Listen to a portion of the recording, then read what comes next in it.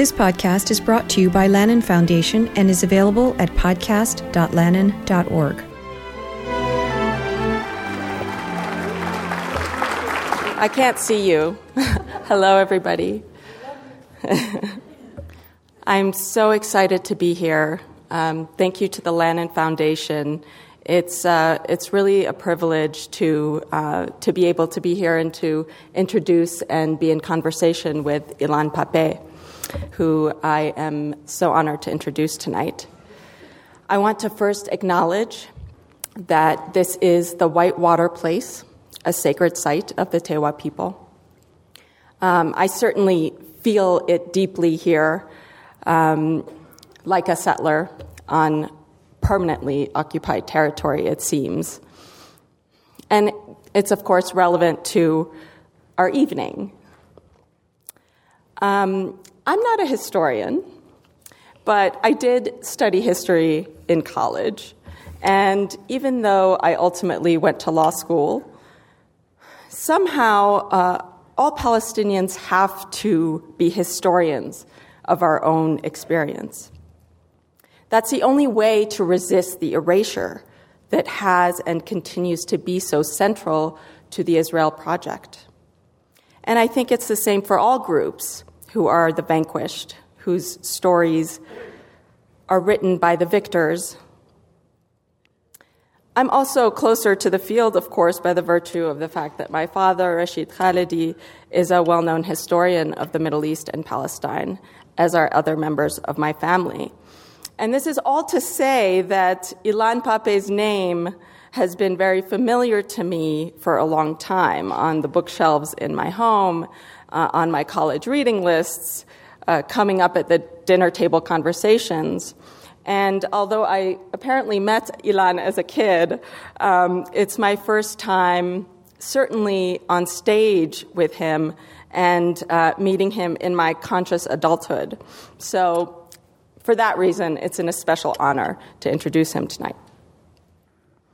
As a Palestinian, it's easy to say how critical Ilan's work has been. Palestinian historians before him, including my cousin Khalidi, documented the wiping off the map of Palestine in 1948 that led to the establishment of Israel from the perspective of its Palestinian victims. Of course, Israel denied the stories and the evidence of hundreds of villages destroyed and 750,000 Palestinians exiled from their lands and homes. And it continues to peddle the myth that their own leaders told them to leave. But when the Israeli archives released documents from that period in the 1980s, very few Israelis had access, and even fewer did what Ilan has so courageously done. He unearthed for the rest of us the details of the planning and execution of the Nakba, what we call the catastrophe of the loss of our homeland. What was particularly critical about Ilan's work was not just the documentary evidence that he shared, it was also how he described it, in historical as well as in legal terms. Ethnic cleansing. It's not a light word. It's not euphemistic. It doesn't ask a question, it answers one. It makes a judgment for us with absolute moral clarity.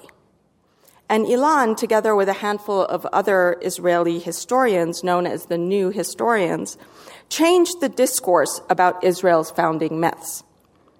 Thanks to them, it's now indisputable that Israel's founding in 1948 was the result of a planned removal by force, by massacre, by destruction of the indigenous Palestinian population, so it could be supplanted by a Jewish one from around the world.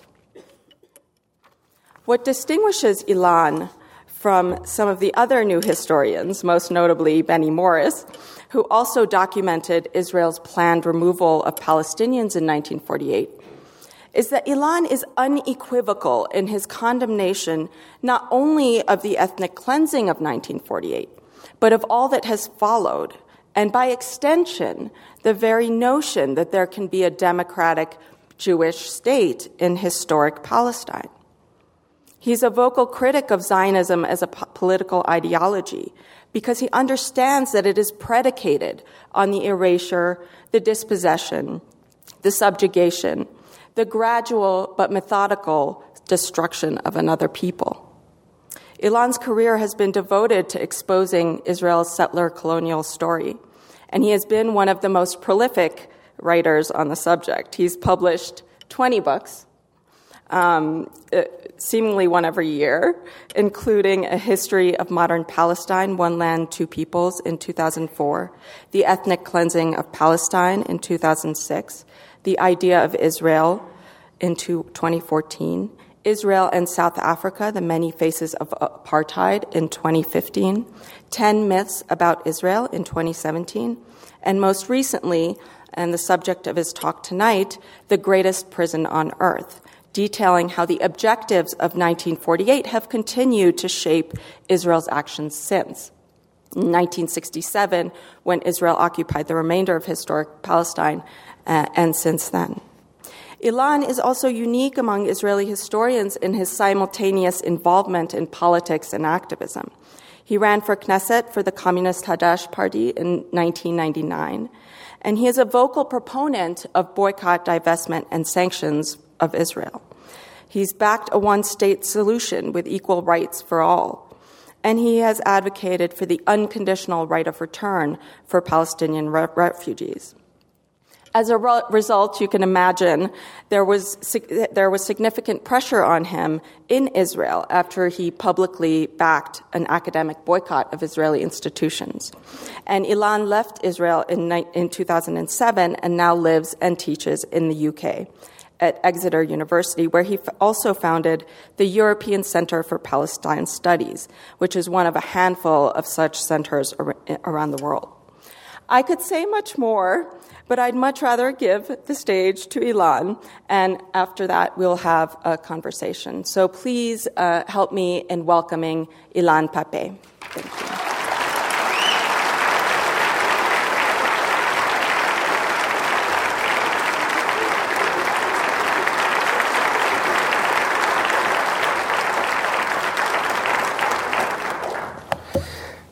Good evening. Can you hear me? Everywhere? Good. Thank you, Dima, for your very moving and amazing introduction. I really appreciate it, and it gives me a lot of courage to continue the evening.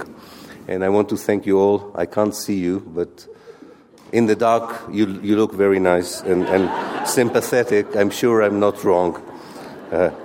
I will check afterwards if my initial impression in the darkness is the correct one. As some of you may be aware, there is a new and exciting development in the study of Israel and Palestine. And this is the application of the settler colonial model or paradigm to the case study of Israel and Palestine. What is settler colonialism? We make a distinction between settler colonialism and classical colonialism. The settler colonialists are Europeans who were forced to leave Europe due to persecution or a sense of existential danger, and who settled in someone else's homeland. They were at first assisted by empires, but soon rebelled against them as they wished to redefine themselves as new nations in the new places. Their main obstacle, however, was not their empires and the struggle against these empires, but rather the presence of native populations. And they acted according to what one scholar called the logic of the elimination of the native. At times, this led to a genocide, as happened here.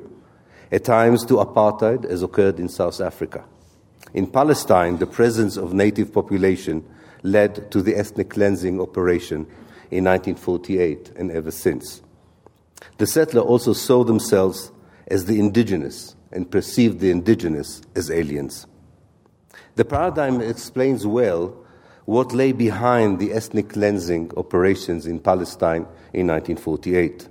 Regardless of the quality of the Palestinian leadership, the ability or inability of the Arab world to help, the genuine or cynical wish of the West to compensate the Jewish people for the Holocaust and centuries of anti-Semitism, Zionism was a classical settler colonial movement that wanted a new land without the people who lived on it. Hence, long before the Holocaust, the Zionist settlers acted upon the logic of the elimination of the native. And 1948 provided the opportunity for partial realization of the vision of a de-Arabized Palestine.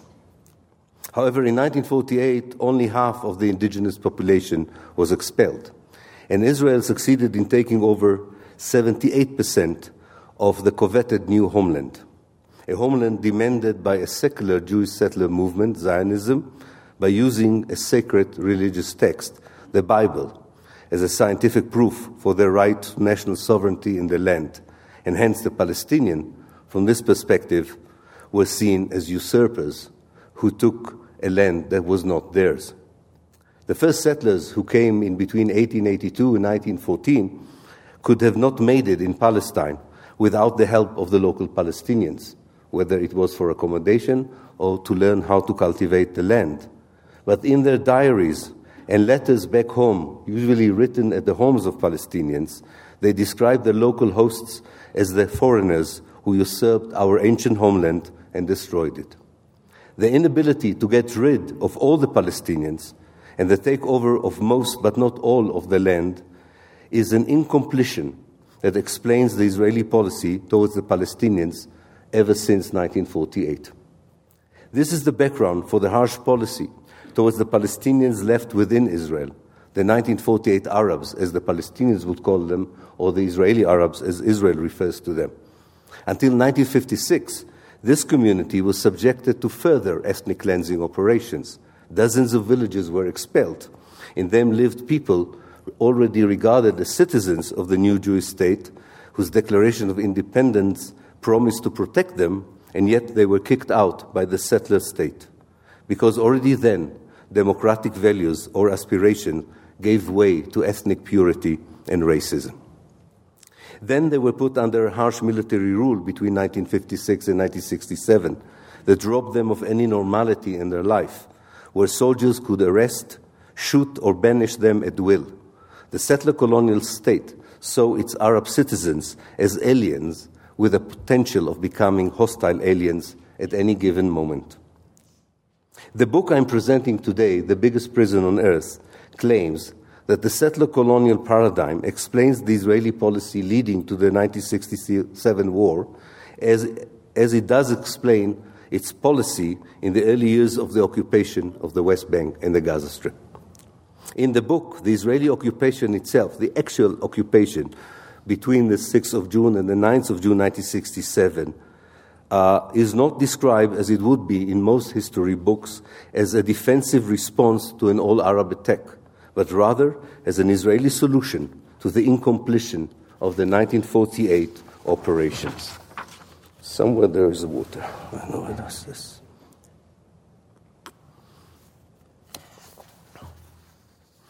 The paradigm of settler colonialism also offers an explanation for the major decisions Israel took after the war, decisions that expose that why there was no chance from the very beginning for any peace process based on a two-state solution.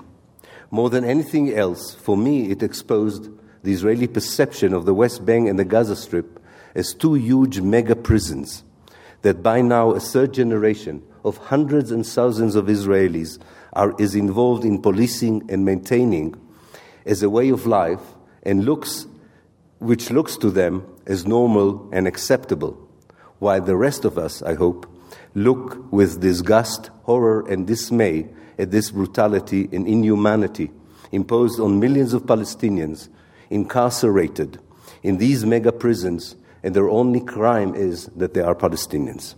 Nowhere in the world such mega prison exists, and yet Israel until today has been absolved for this inhuman monstrosity it created in 1967 and still maintains today. The settler state needed the remaining 22% of Palestine, as the borders of 1948 were described even by a dove like Abba Ibn as the Auschwitz borders. In the book, I describe how from 1948 onwards, important sections of the Israeli political and military elite planned the takeover of the West Bank and the Gaza Strip. The plans moved into a more practical stage in 1963 when the principal politician who objected to the takeover of the West Bank and the Gaza Strip, David Ben-Gurion, was removed from any significant role in Israel's political life. The book thus begins in many ways in 1963, when a group of senior officers and officials drew a plan called the Shaham Plan that would be implemented in 1967 to abolish the military rule imposed on the Palestinians inside Israel and moving this apparatus, the military rule, and impose it on the Palestinians living in the West Bank and the Gaza Strip after their planned occupation. Here is the first quote from the book. I'll have three quotes, I think, from the book itself. This quote describes the 1963 meeting. It's called the University on the Hill. Givat Ram, the Hill of Ram, is a sprawling, hilly neighborhood on the very western edge of present-day Jerusalem. Various government ministries, including the Knesset, part of the Hebrew University, and the Bank of Israel, are located there. Israelis of a certain age, ethnic origin, and socioeconomic background developed a very nostalgic attitude towards the place. The hill makes a very brief and pastoral appearance in Amos Oz's first and famous novel, My Michael, published in 1968, where he says, where a small herd of sheep graze alongside the Prime Minister's office. There are no sheep in sight today, and the grazing fields of yesteryears are long gone. They were replaced by an elaborate system of highways, metal gates, hanging bridges, and quite a beautiful rose garden. It is very unlikely that sheep were to be seen anywhere near the Prime Minister's office when Amos Oz published his book in 1968.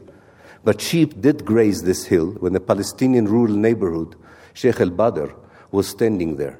Few of its houses are still there today next to the Crown Plaza Hotel, frequented by Israeli members of Knesset who do not live in Jerusalem. This village was gradually swollen by the city and became an urban neighborhood until it was ethnically cleansed by the Israeli forces in 1948. It was a famous spot in the city as it overlooked one of Jerusalem's most renowned landmarks, the Valley of the Cross.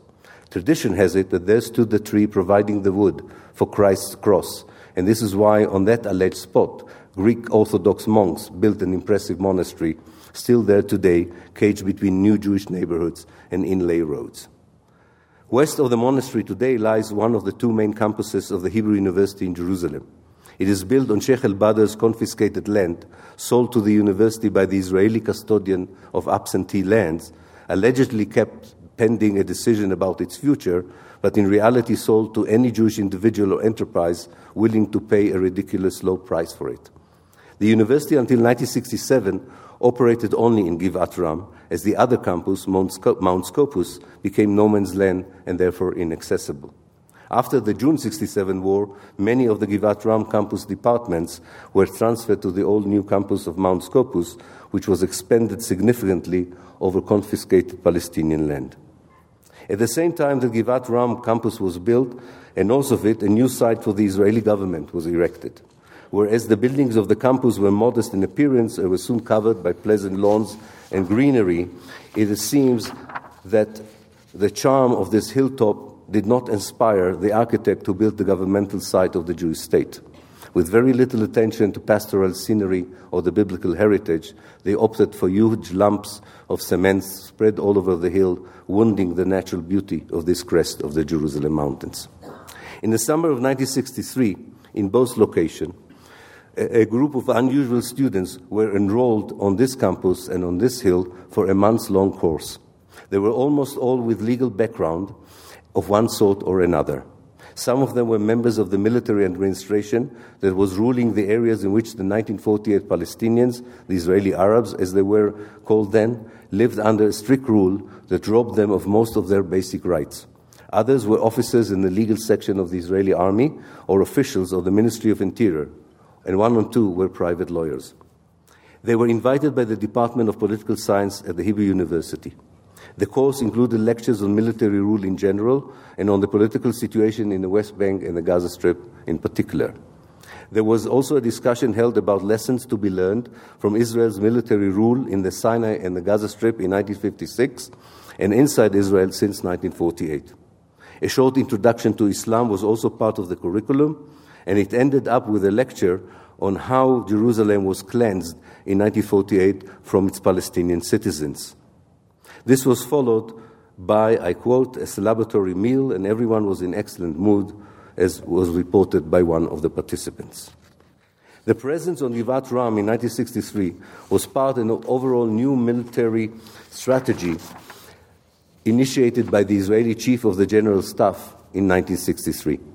The strategy was presented by the Chief of Staff to the Army on May 1, 1963, and was meant to prepare the Army for the need to run the West Bank and the Gaza Strip as occupied military areas.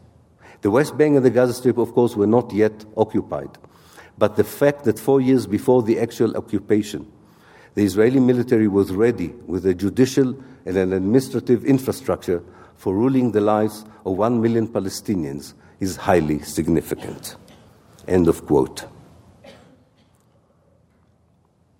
Already 4 years before the actual takeover, it was clear that with the coveted new territory, the settler state would have new demographic problems. Like all settler colonial movements before them, space and people were the two main factors troubling the future of a settler colony.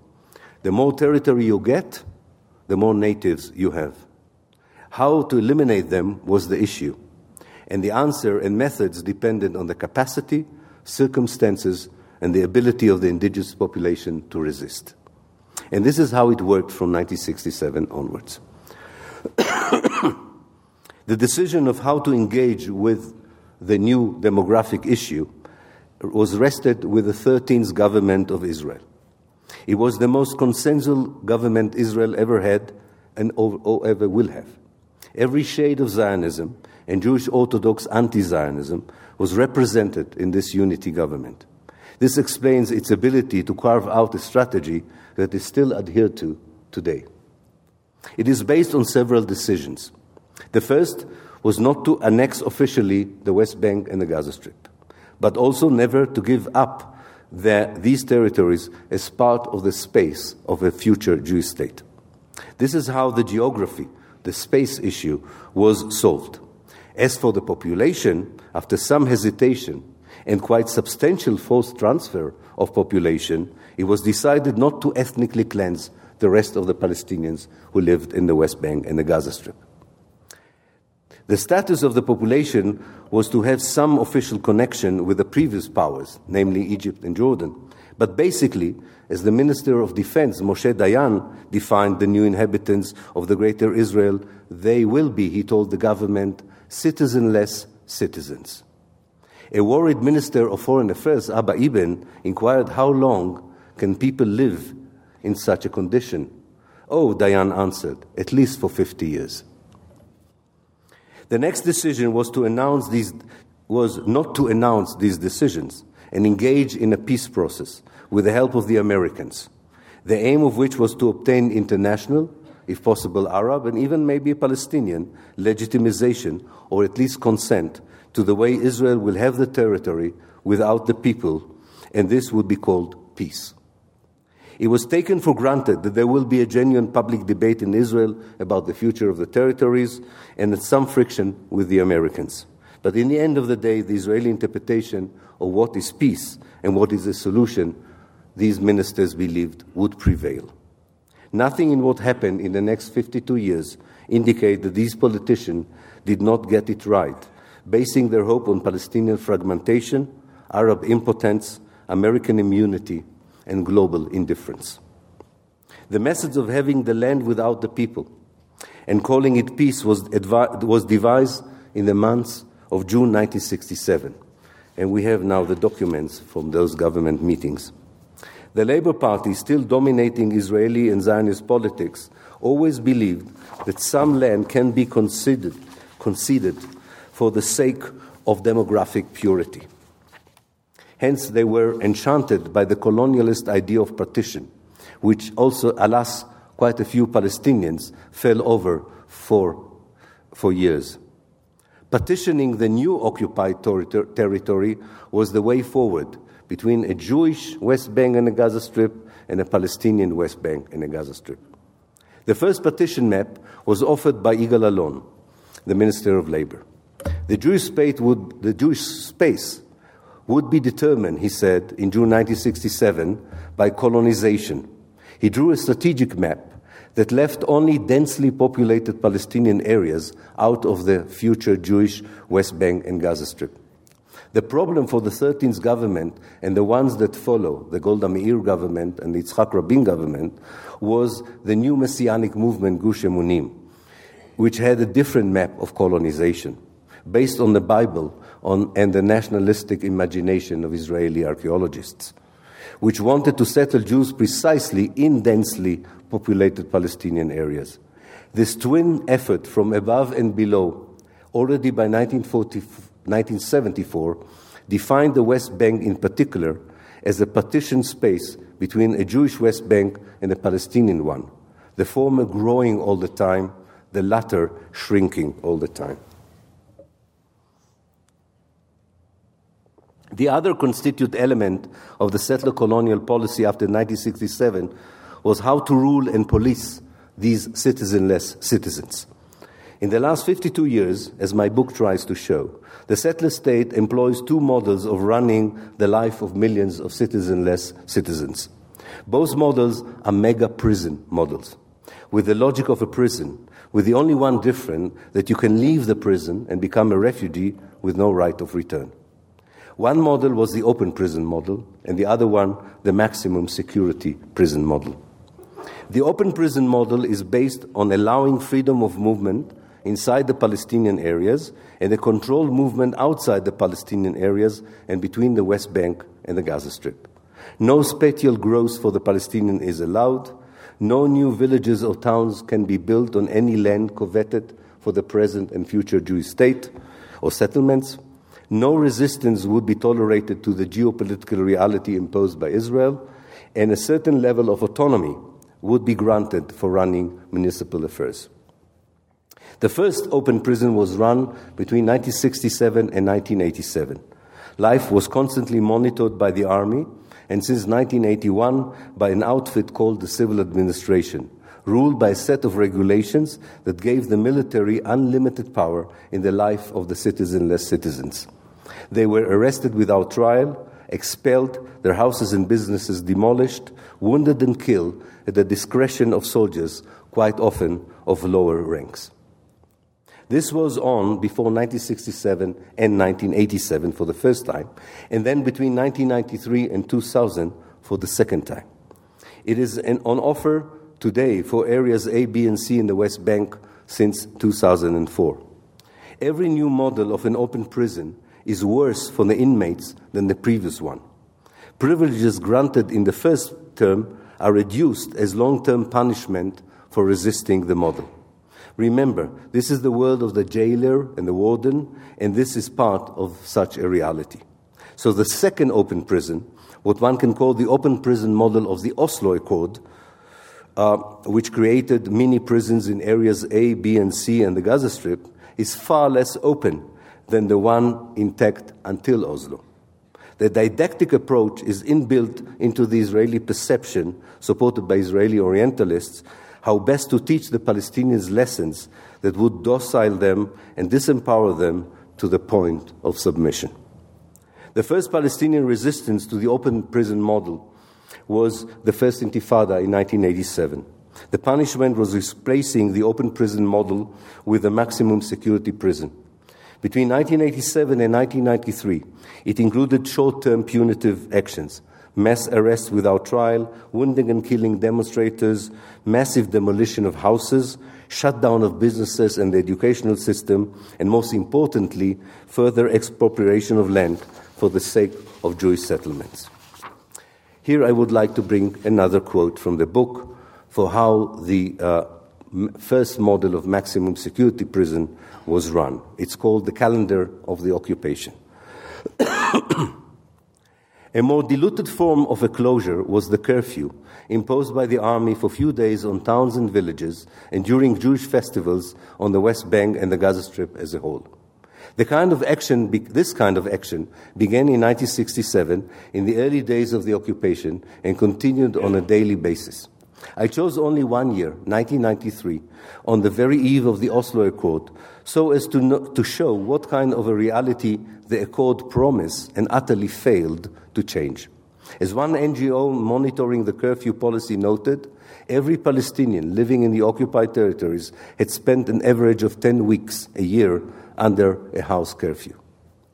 The worst day in the calendar of the occupation, apart from the aftermath of a particularly daring or violent operation by one of the Palestinian factions, were the 3 days around Israel's Day of Independence, celebrated according to the Hebrew calendar, and that in 1993 fell in April.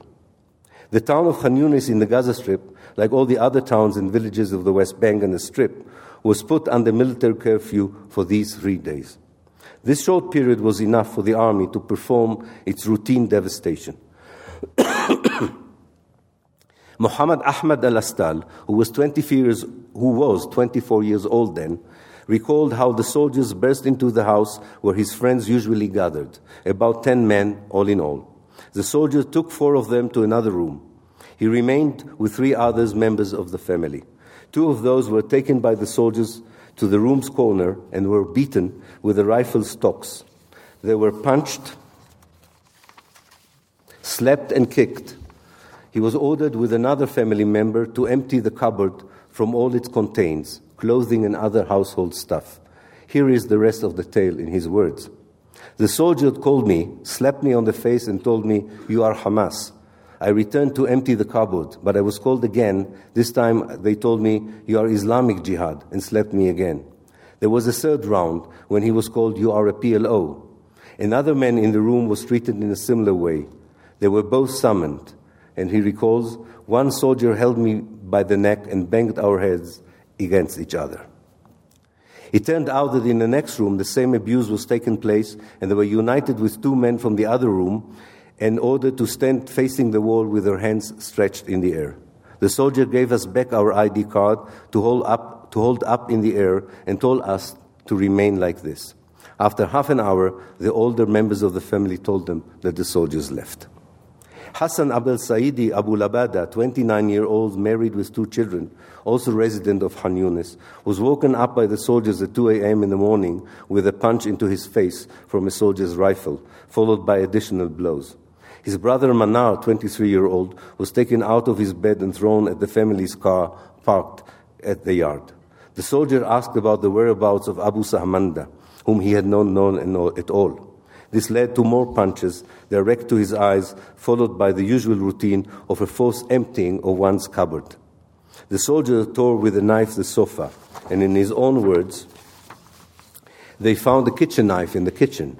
"What is it?" "It's a bread knife," I answered. The soldiers punched me with a knife on the nose. I was wounded and bled. The soldier took a sack of rice and demanded that I empty it on the floor. I said it was only rice, so he emptied it himself and then took an oil tin and poured it on the clothes and the rice. They left. Nobody was arrested. Nothing was taken. Fatma Hassan Tabashe Sufyan was 61 years old, married and a mother of 4, and she woke up on the 6th of April 1993 at 3 a.m. in the morning. The soldiers broke into her house and pushed her towards the wall and asked her where her children were. "They were asleep," she replied. They woke up her son's side, 30 years old, kicking him and beating him with her hand and rifle stock until he was splitting blood all over the place. Her other son, Ibrahim, was badly beaten, and the B'Tselem researcher who took her evidence testified that long after the incident, he could still see ecchymosis stains on his back.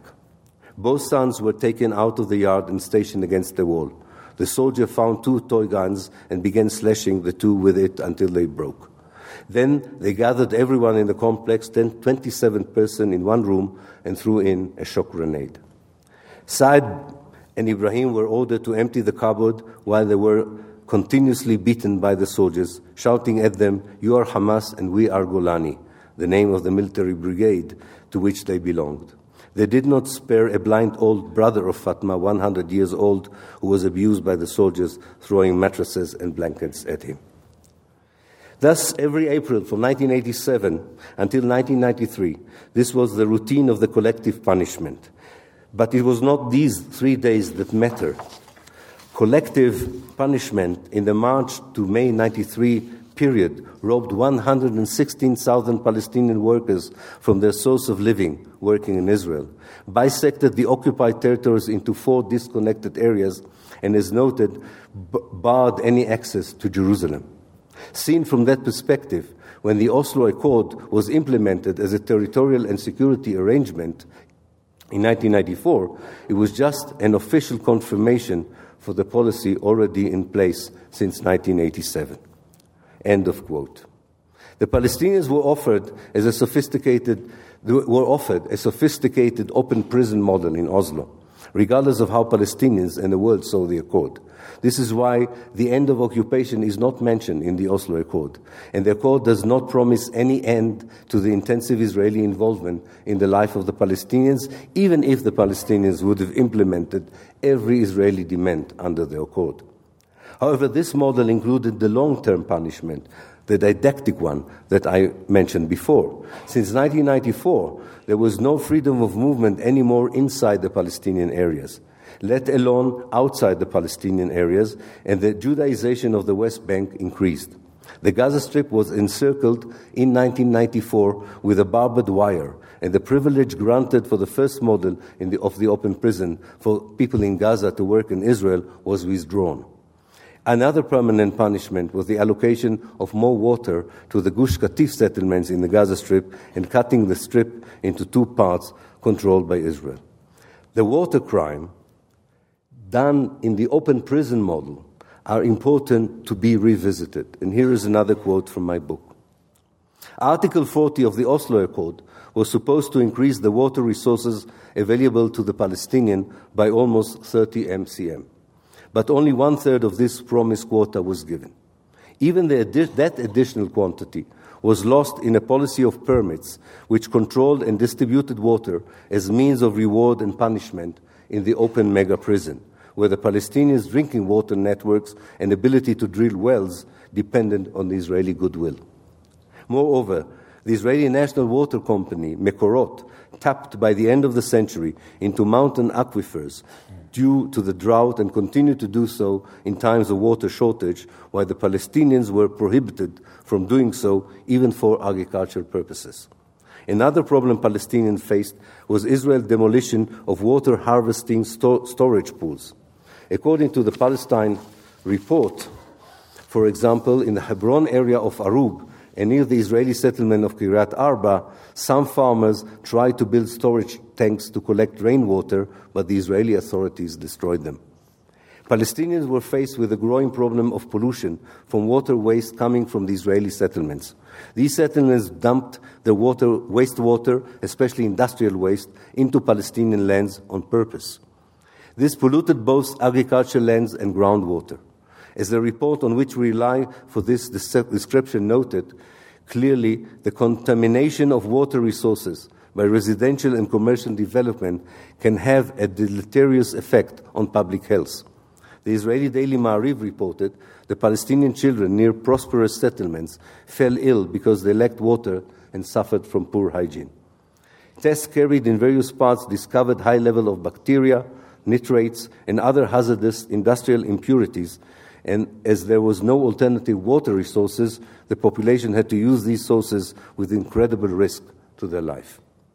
Palestinian health officials estimated that between 1994 and 1999, 66,000 Palestinians were hospitalized with water pollution-related illnesses, and another 290,000 sought outpatient care for such illnesses. When Palestinian villagers attempted in November 1999 to build a sand barrier to stop such a flow from the Jewish colony in Gaza, Kfar Darom, they were prevented by the Israeli army from doing so. The wastewater brought with them a dramatic increase in the number of mosquitoes and other insects and contagious diseases, particularly skin diseases among children. In 1999, in several cases, these water wastes burst through dams and submerged cultivated land and at times even houses.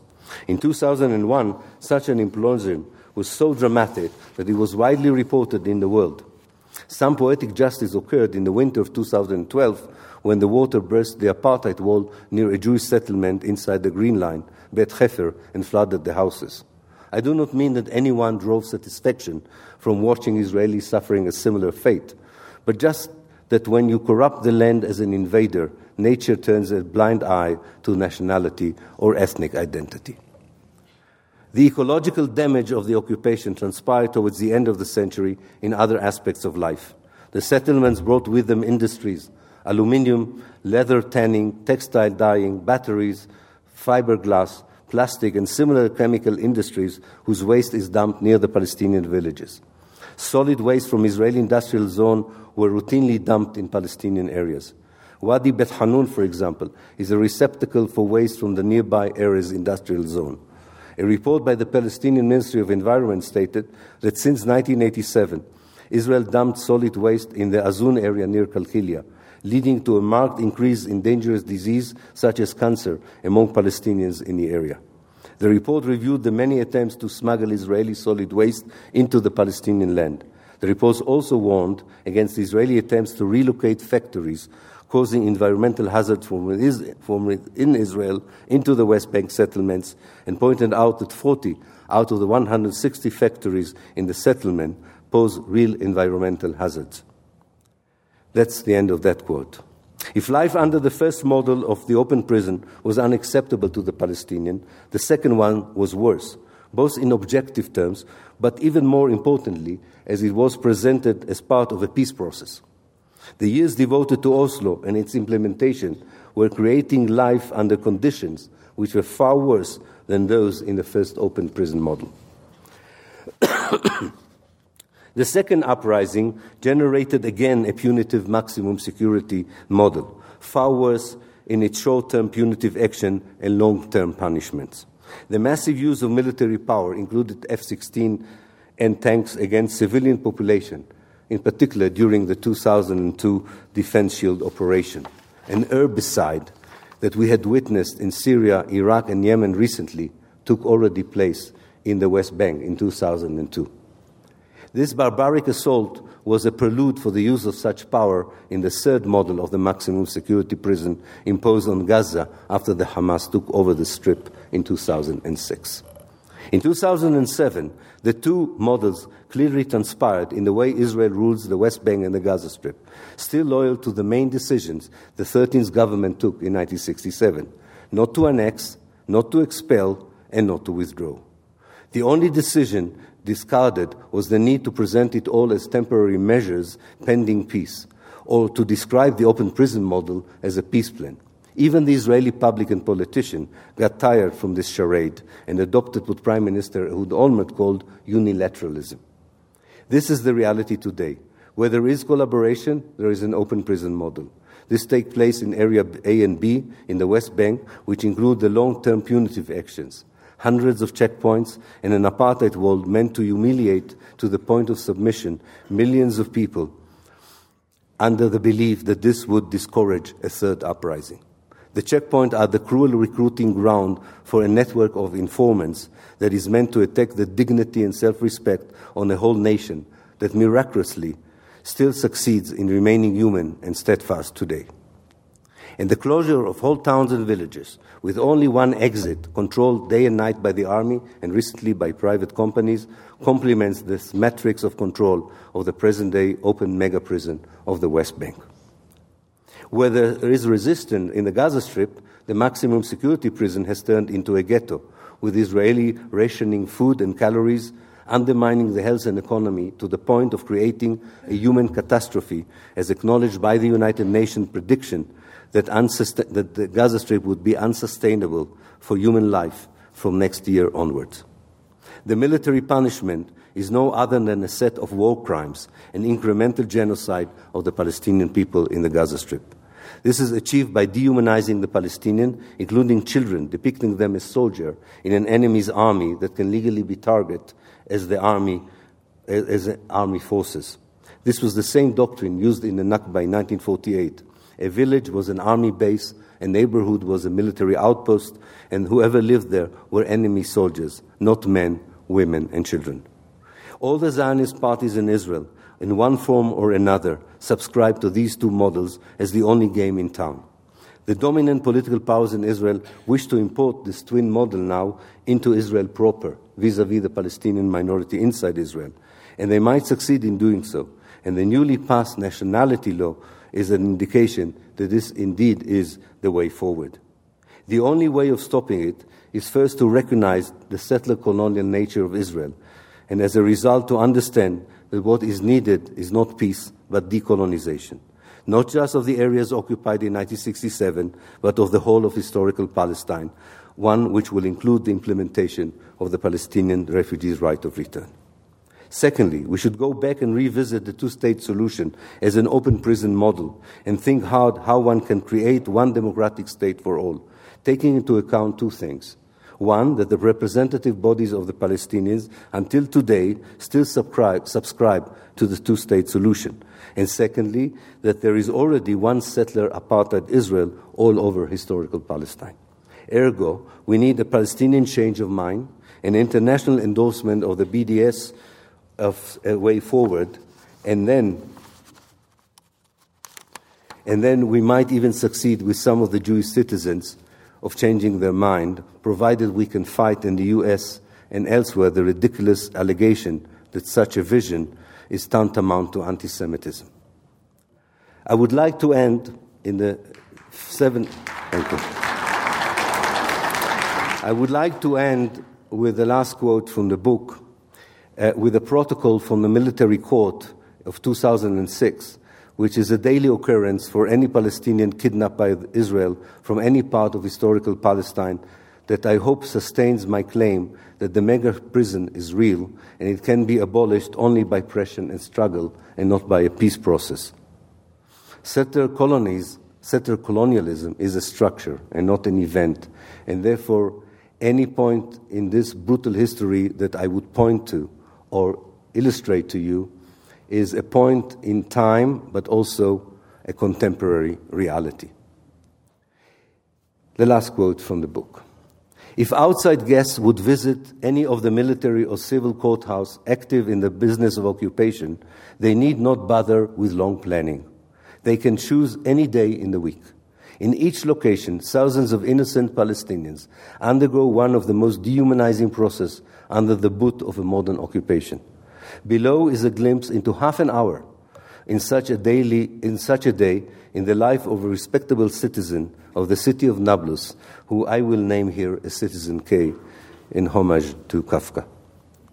K was under the category of manua, banned in Hebrew, namely not allowed to move out of Nablus in any direction. Here in this quote, we find out that manua has even more sinister meaning than just someone who is not allowed to pass through checkpoints. Here it means also someone who is denied any contact with a lawyer or meetings with their families while their interrogation takes place. You can be such a manua for a very long time, sometimes for years. For all the hundreds of reports one can nowadays easily access by volunteers who try and monitor a modicum of these trials, I chose the case of Mr. K for two reasons. Firstly, the defendant was a manua and hence not present in the court when the police requested the extension of his arrest.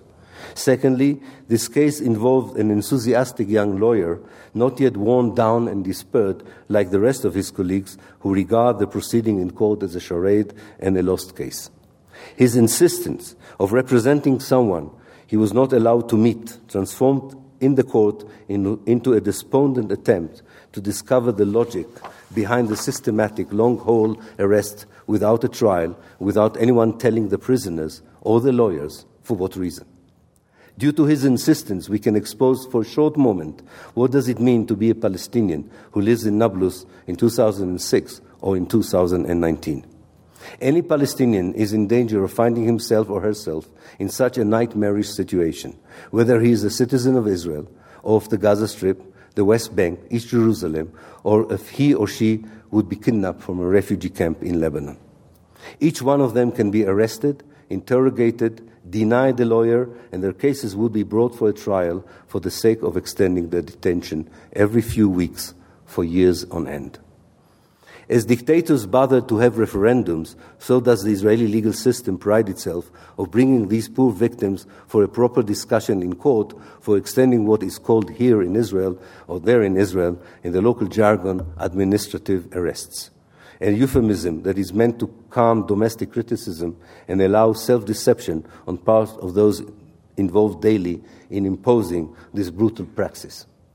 The system is so efficiently oiled these days that each such appearance in court becomes a very short procedure. I don't know if any one of you had been in such a court, but it takes usually 3 to 4 minutes. Any offense, from a parking ticket in East Jerusalem, loss of documents or failure to produce them in checkpoints, affiliation to a Palestinian group, bad family association, and just being in the wrong place in the wrong time exposes the average Palestinian to the scene I'm about to describe. So our hopeful young lawyer, obviously Palestinian himself, represented a friend of his, Citizen K, whom he knows well, but whom he was not allowed to meet ever since K was kidnapped from his office in Nablus. I say kidnapped because he was transferred from the occupied territories in stark violation of the Geneva Convention to a civil court and jail inside Israel. Citizen K was a deputy manager in a local bank.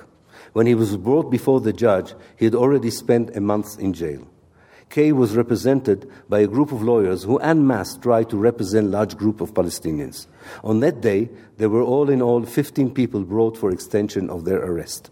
The young acquaintance of K, our hopeful young lawyer, who comes from Nazareth, was part of the otherwise tired and pessimistic group of lawyers. Unlike his colleagues, he still wished to know why K was arrested. Needless to say, K was not present in the Petah Tikva court.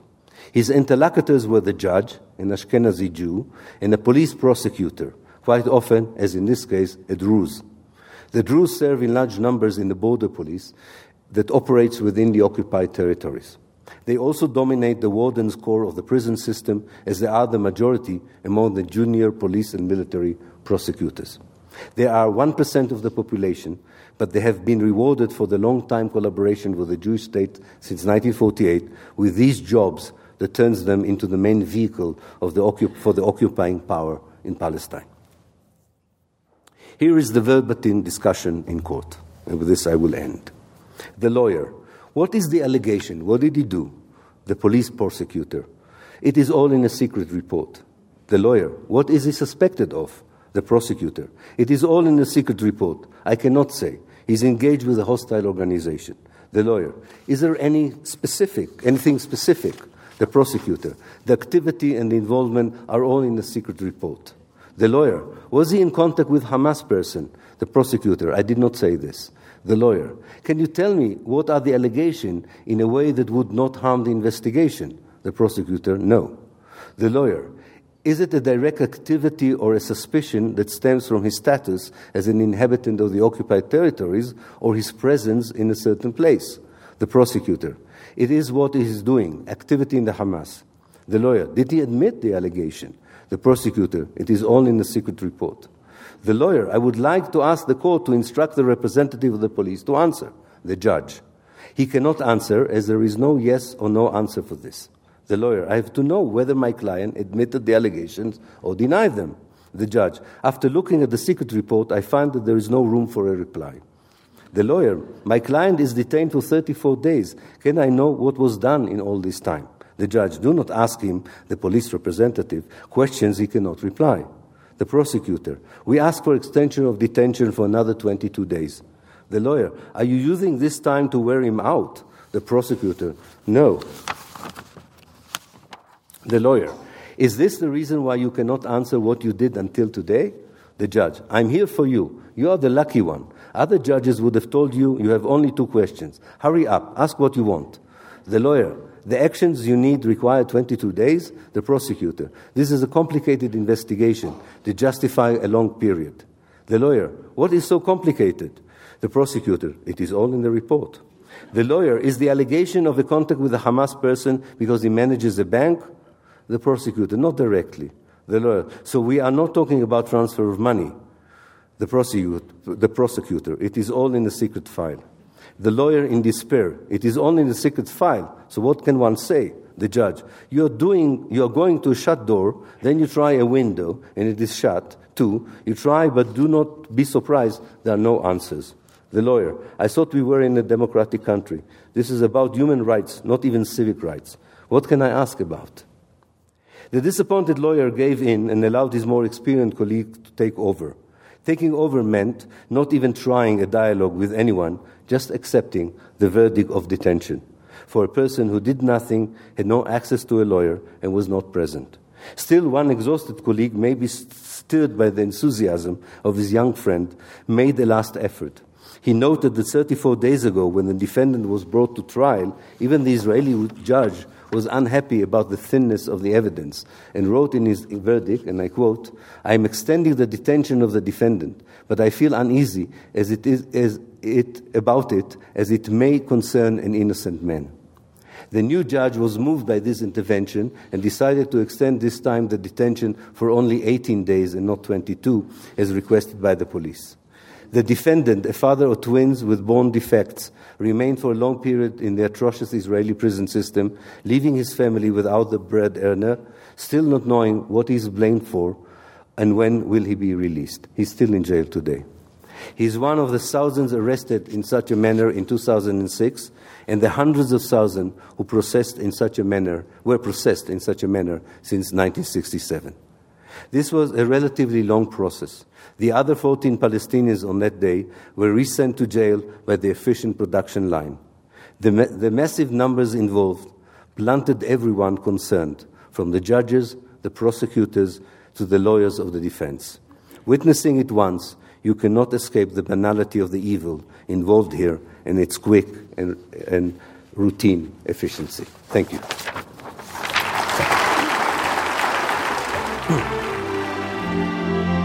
That concludes the reading for this event. Up next is the conversation.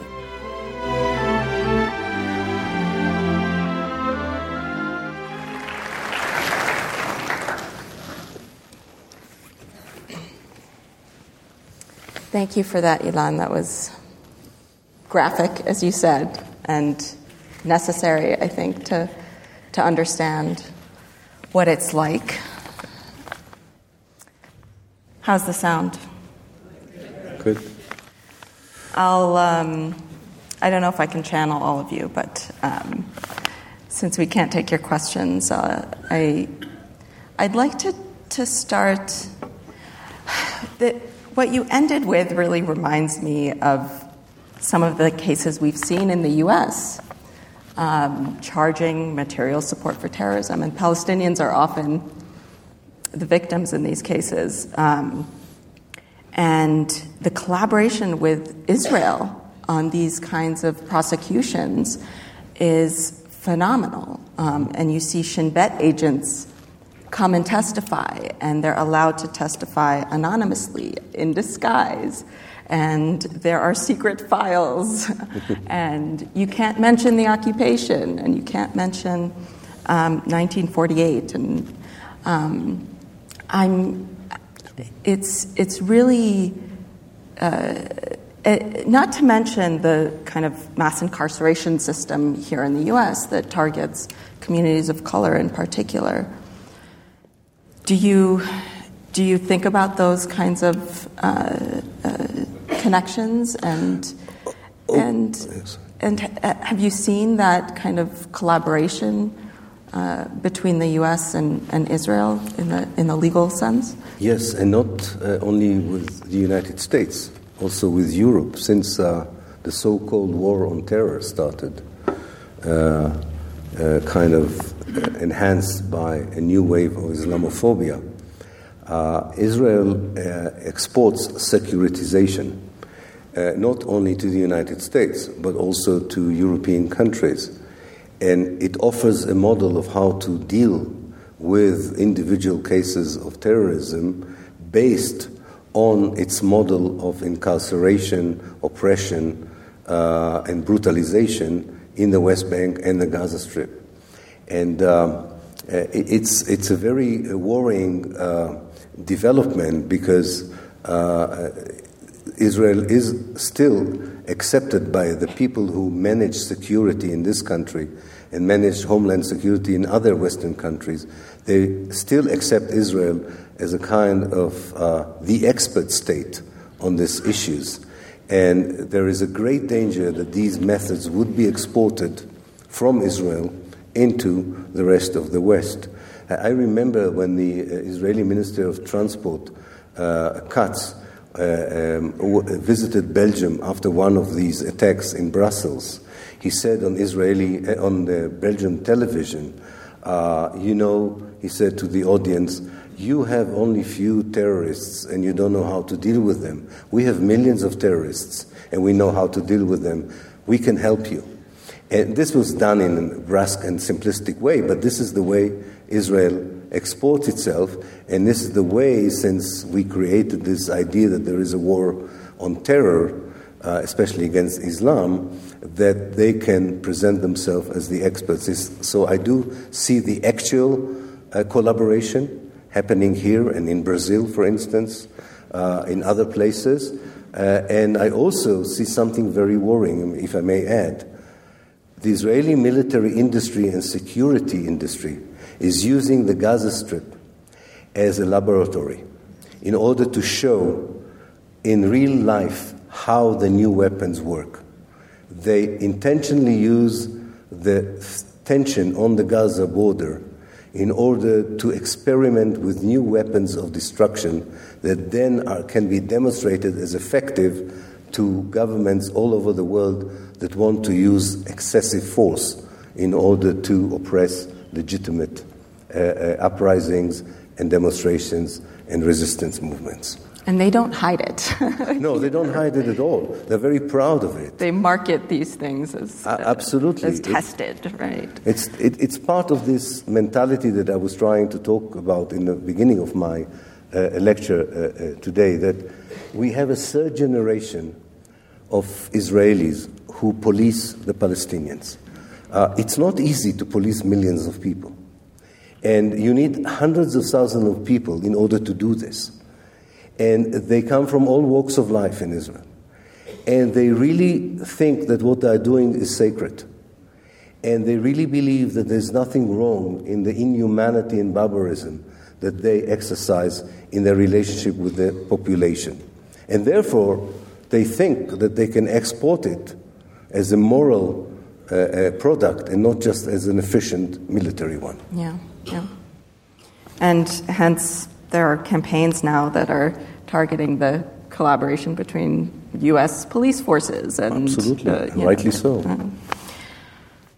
I want to get a little personal. Okay. And here you talk a little bit. I mean, you were born in Haifa. You served in the Israeli army. You went to Hebrew University. You taught at Haifa University for, 2 decades? Yes, at least. Did you grow up critical of Israel, or was there a process for you really kind of questioning what Israel is? My parents are not responsible for my bad behavior. I here openly absolve them from any responsibility. It's all my making. My family was not political and definitely was not anti-Zionist. No, it was my own journey that began somewhere in the 1970s after the war of 1973, in which I participated as a soldier. And it continued with my great interest in history. As in high school and in the university, and I was fascinated by the history in the place I lived in.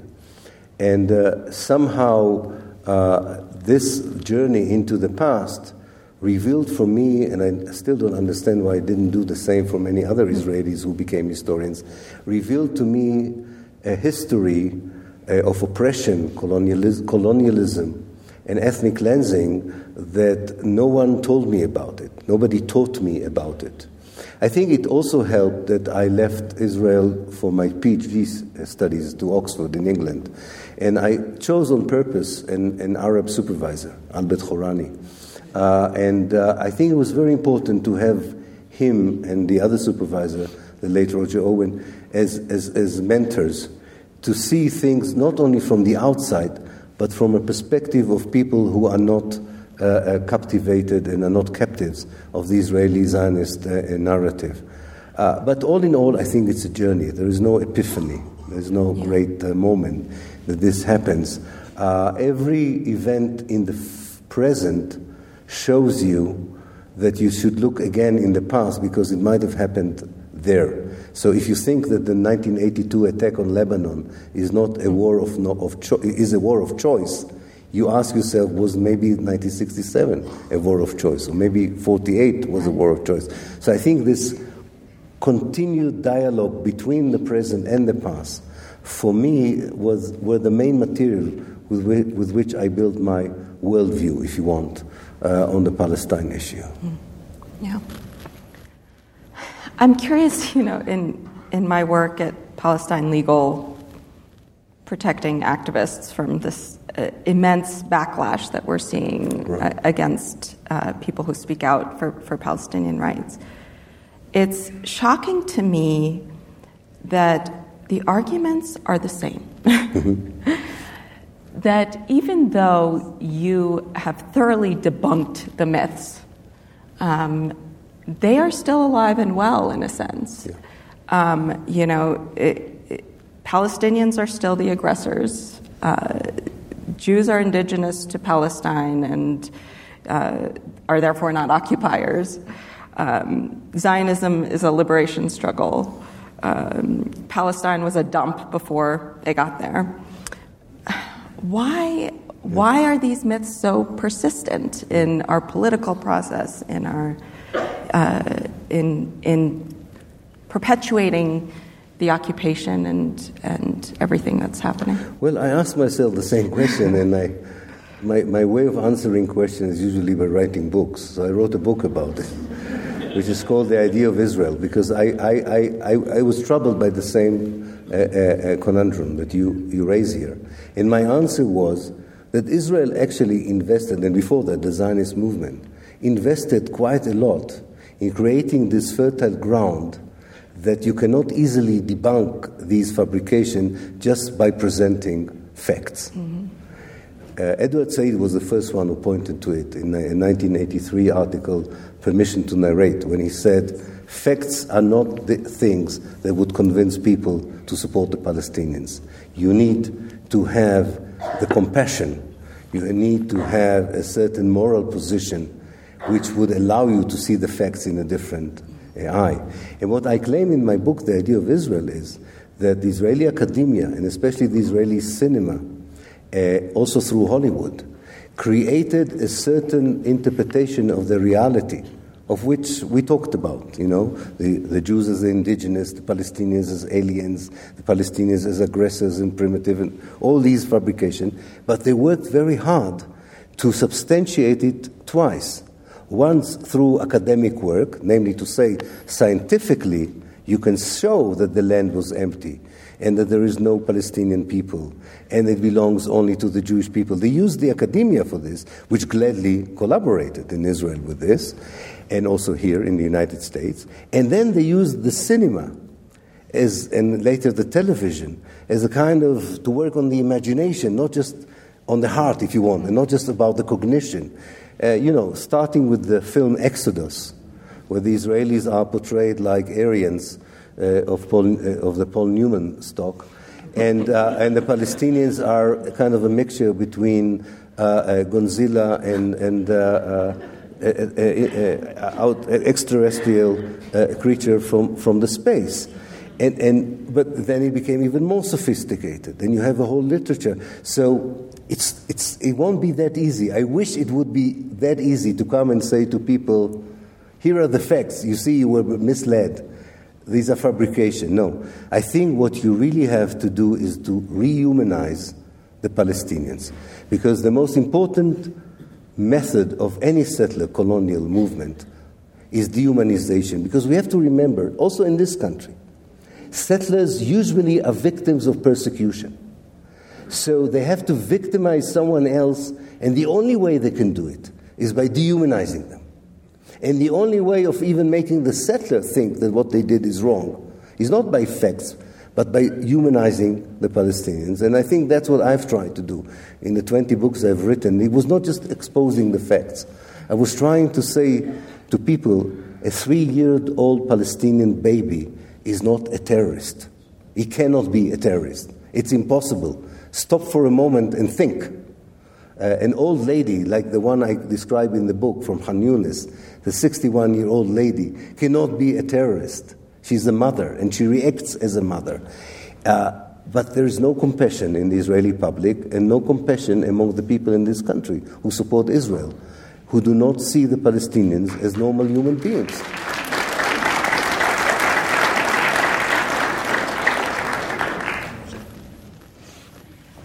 I think in this moment that we're in, with the rise of the resurgence of white nationalism here, and ethno-nationalism and fascism, it really seems to have bolstered Israel's positions, and they seem emboldened by it, and certainly by the Trump administration that is enabling some of the most extreme positions in history. I'm curious how you see that playing out in Israel, and what's the relation to what's happening here, and what do we do? Yes. How do we get out of this? How do we get out of this? I would like to say sort of three things about it. One is that as much as I detest the Trump's administration policy on Israel, I do not accept that it is worse than the policies towards Israel of the previous administrations. I think this man is more, for whatever reason, is more transparent than those who preceded him. Certainly. And he doesn't bring anything new into the American policy. It's the same policy. Unconditional support for the Israeli brutality, immunity from any international condemnation, and supplying Israel with all the money and the weapon it needs to continue the ethnic cleansing of Palestine. This has not changed. So that's the first point.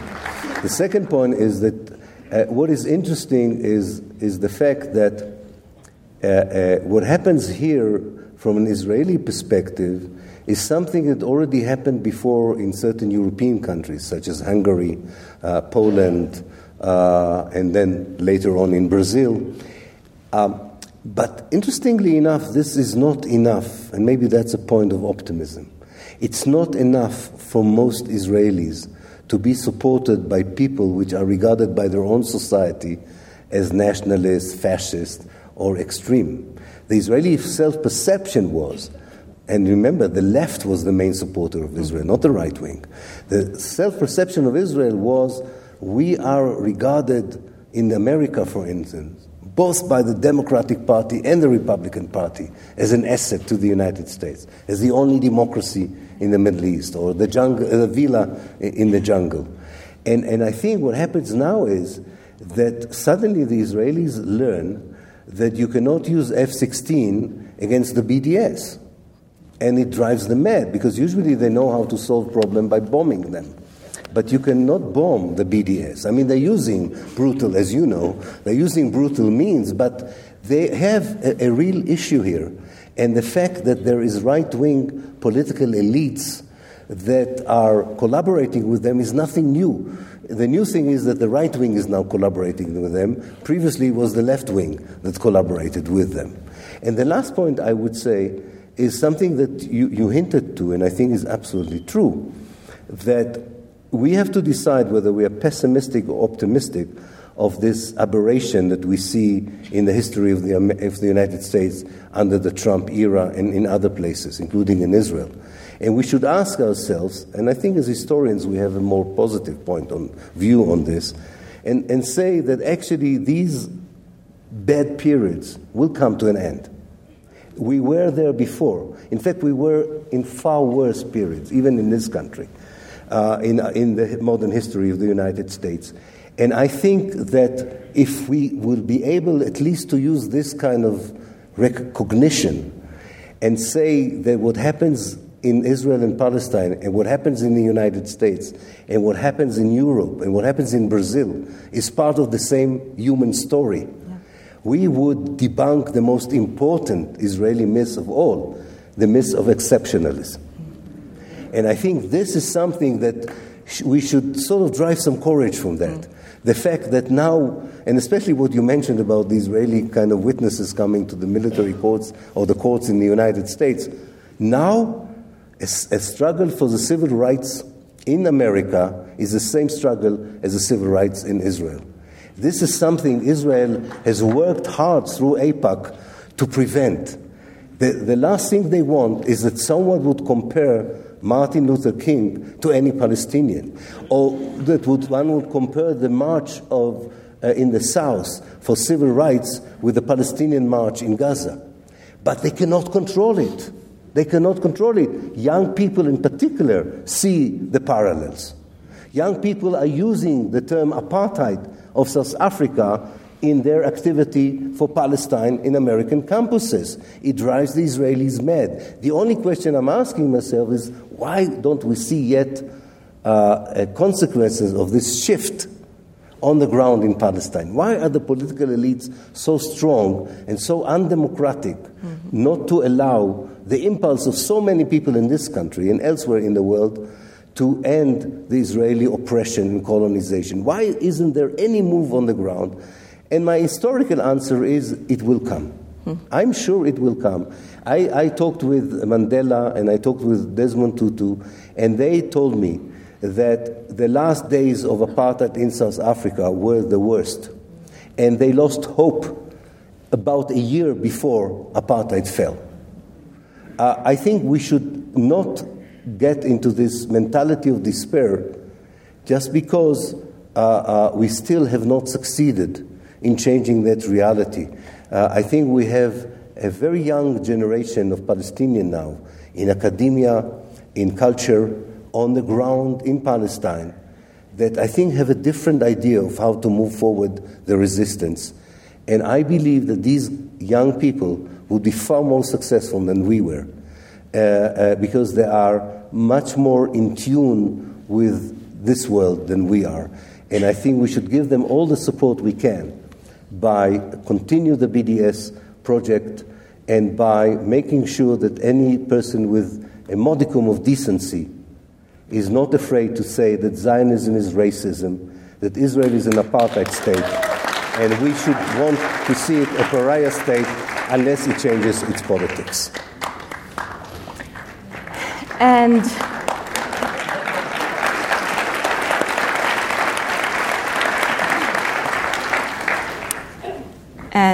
yet, when we say all those things, as you alluded to, we're anti-Semitic and we are pro-terrorist. I mean, this is our cases, the cases that come to us. You know, the majority, the underlying argument is that criticism of Israel is anti-Semitism. Yeah. It's this complete conflation of Zionism and Judaism, and there's, you know, once you're smeared, what's your answer? No, I'm not anti-Semitic. I have Jewish friends. Yeah. You know, so it's a tactic that is being used across the board. I mean, you know, here in the U.S., it's used against students and academics, and obviously we know in the U.K. that Jeremy Corbyn has faced that. But it's also, you know, there's a redefinition of anti-Semitism that says basically any criticism of Israel is anti-Semitic, and you know, here in this country, there's legislation that imposes this definition, and the same is happening in the UK. Mm-hmm. Can you tell us a little bit about the academic and political context in England right now? Yeah, maybe before that, if I can sort of comment on what you said, I think that it's very important to historicize these accusations that criticism of Israel is anti-Semitism. I think it will help a lot to challenge and expose these allegations as empty and baseless. Israel was not using, if you noticed, until 2005, 2006, the main Israeli propaganda was that if you criticize Israel, you support Islamic terrorism. They didn't use anti-Semitism very much. This strategy has failed. And now they're using the idea that you can stifle any criticism on Israel by alleging that it is anti-Semitism. Now, it's important to find the space. I'm not saying it's easy, but you can't do it in a soundbite. You cannot say to people, no, you're wrong, and by that end the debate. You have to say to them, do you have time? I'll explain to you exactly the history of Zionism, the history of Judaism, the history of criticism of Zionism, and we should demand that space, even in court. Because the reason that these allegations are brought against Jeremy Corbyn in England or here against activists is because of the success of the activists in the civil society in the West to shift the support from Israel to the Palestinians. And this is the reaction. The reaction is to use legislation and to use these accusations. Now, it's very important to contextualize it and explain to people why it is done. I'm not saying that it's easy. I'm just saying that if you have the space, I think you can easily defeat this. And this is what we did in England. Israel is terrified by the prospect of a leader of a major party in Britain becoming a prime minister with a known and clear support for the Palestinian rights. They are terrified by it. And they're doing everything possible to target him by accusing him of anti-Semitism, which is not easy because he's not anti-Semitic at all. And at first it looked as if it works. At the beginning we thought it was working. And then we strategized against it, exactly by the way I'm talking about. We asked people to give us the space and to deal with the historical context and not with the moment, not with the picture of Jeremy Corbyn in Tunis in 1993, but with the history of the PLO as a resistance movement. And slowly we found out that this is something the Israelis did not want to be involved in. They don't like debates of history because history is on the side of the Palestinians in this story, not the Israelis. And therefore, it will be a struggle. It won't be an easy struggle, but I think I keep saying it to my legal friends, you need the historians, surprisingly, for this. You need us. You need the historical context. The whole report on Israel, the whole coverage of Israel in this country is totally dehistoricized. I'm not talking about taking it back 2,000 years ago. I'm talking about what happened in the last 200 years. And I think we need to rehistoricize it as much as to humanize it. I don't think it would be easy, but I think it is still possible. I would just tell you one anecdote, which is also typical to the way we try to dialogue with the Israeli Jewish society. I go once a year to the March of Return inside Israel, where we march into one of the destroyed Palestinian villages. And where it always takes place when Israeli Jews celebrate their Day of Independence.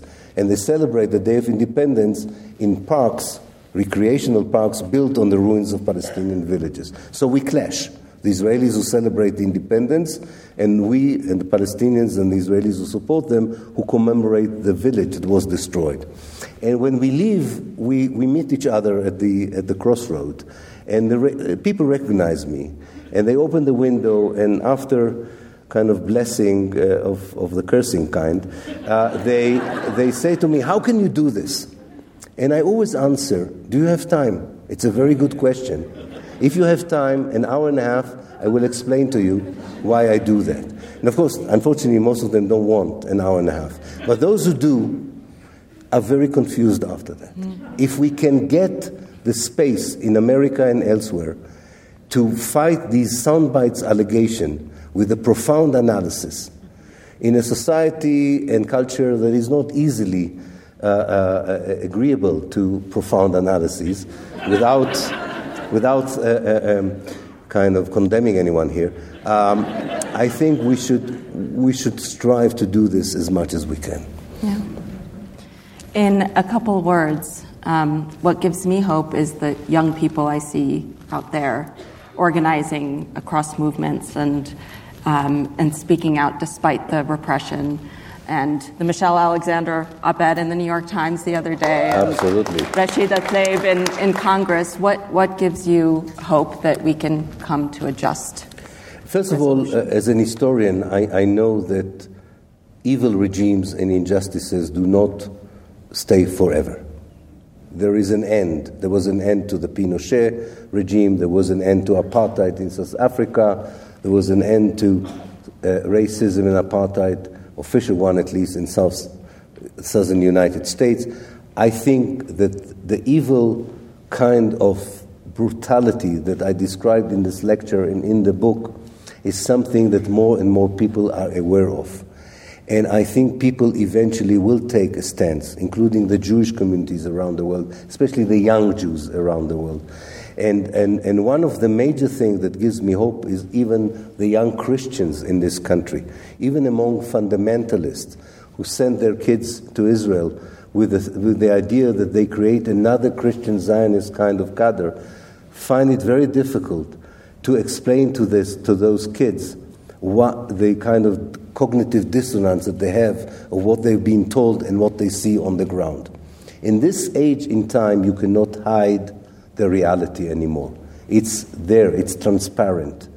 And I'm a believer in humanity. I believe in humanity. And I think that it would be very difficult to dismantle the kind of structure of fabrication I talked about that Israel has built.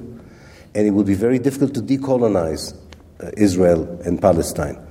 But the fact that it is difficult should not dissuade us. And what gives me also hope is that I think we wasted 50 years, since 1967, talking about the wrong solution, talking the wrong language about this story. And I think we are beginning to talk about the right solution now, and we are employing the right dictionary now.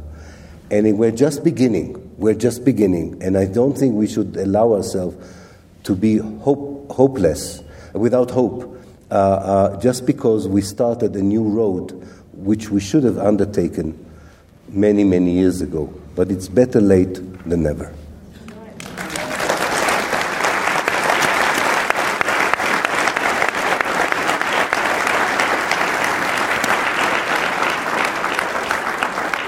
We could keep talking for an hour, but thank you all for coming. It was really a pleasure, and thank you, Ilan. Thank you, Dima. Thank you to the Lannan Foundation. Thank you, Lannan Foundation.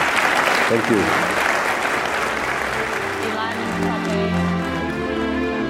You've been listening to a Lannan podcast.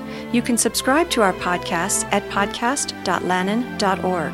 In addition, the Lannan Audio Archives present similar programs by national and international writers, poets, and social activists at www.lannan.org. Listen to hundreds of hours of recorded programs from the likes of Seamus Haney, Joy Harjo, Eduardo Galeano, Arundhati Roy, Jim Harrison, Edwidge Danticott, and Noam Chomsky. New programs are added every month to both the podcasts and the audio archives.